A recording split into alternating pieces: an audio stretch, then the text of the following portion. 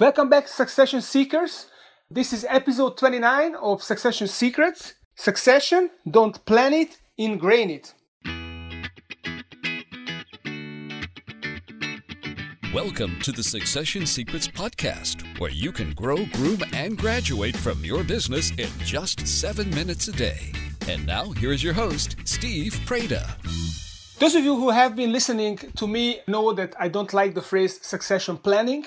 To me, succession is a much broader term, and I'd like to talk to you about this tonight again.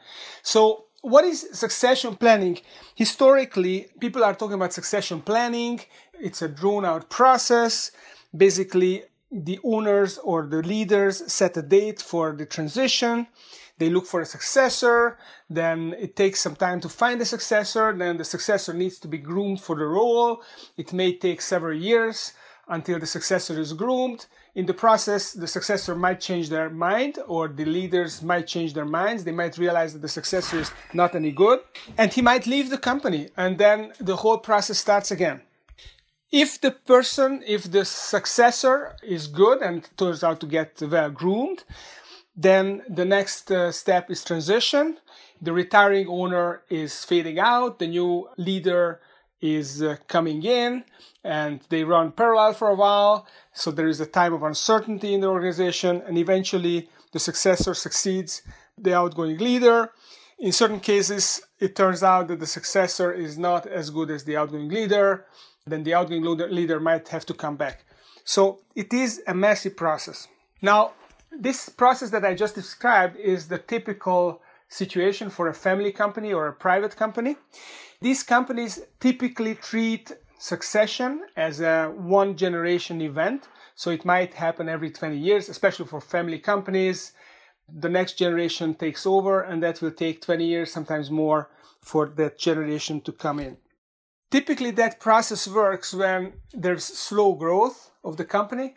So there's not a great deal of expansion, and therefore the leader can stay in their position forever. They will not outgrow the position will not outgrow them, and therefore they might hang around for 20 years, and then the next generation comes in.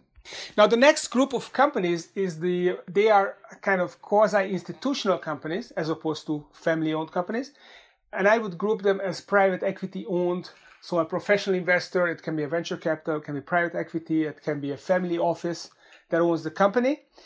And therefore, the company has oversight, an institutional oversight, and there is an agenda from the investor group. They want to make money, and the way to make money is that they buy the company, they grow it in value, and then they sell it within a foreseeable future. Typically, it's between 3 and 7 years that they want to exit the company.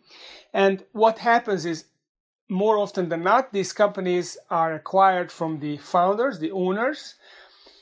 So typically the owners will not hang around forever when their company has been acquired because they don't want to be employees. They are not used to reporting to hard-driving investors. So most of these CEOs want to retire within 2 to 3 years or maximum 5 years from the business. So the buyer takes over the business. They start looking for the successor. Maybe they already have a successor that they're going to bring in from day one, and it's a much faster process.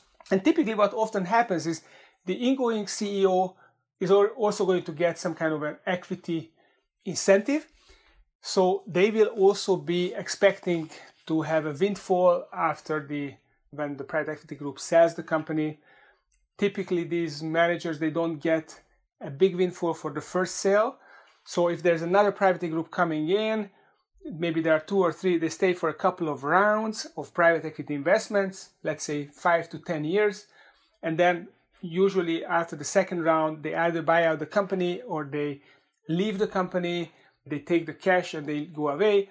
So there is going to be another succession. So for private equity companies, typically there is a succession cycle which is maybe 5 to 8 years on average. So compared to the family companies which have maybe 15, 20 years succession cycle, these companies have a much faster succession cycle. Now, the third group is the public company group. And I Googled this just to double check, and I found that the Fortune 500 companies, the average tenure of a CEO there is 6.9 years. So let's say 7 years. So it's a little bit shorter than the average for private equity group, but it's very similar.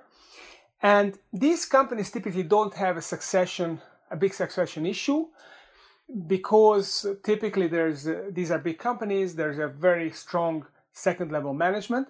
So there are always several worthy successors in the company, or if this is not the case, they can always attract an outside candidate because these companies have deep pockets, they can pay big salaries. It's going to be easy for them to find a person who is already up to speed and is able to run the business.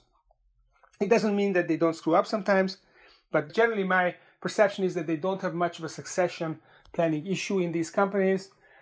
In some cases there are, let's say in GE, if you read Jack Welch's books, he speaks about how he was groomed or how there was a race for becoming CEO, and when he left, how he groomed his successor. Now, for family companies, the succession process is much more important. These companies have less money, so they are not able to just bring in a high-paid executive.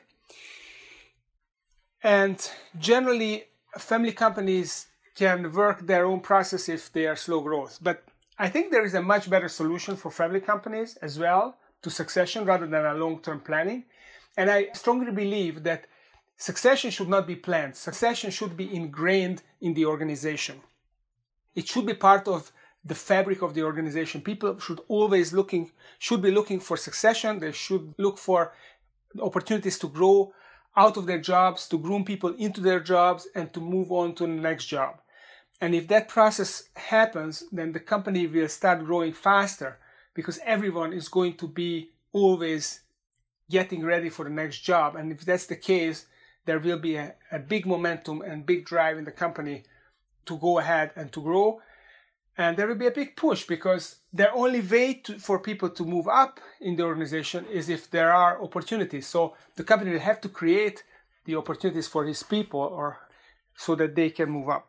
So really, if you want to have a high quality workforce in your company, you have to make a commitment to growth because you have to constantly create opportunities for people to succeed into higher and higher responsibilities, bigger jobs, expansion to a different market, launching a new product, acquiring a competitor, and so on.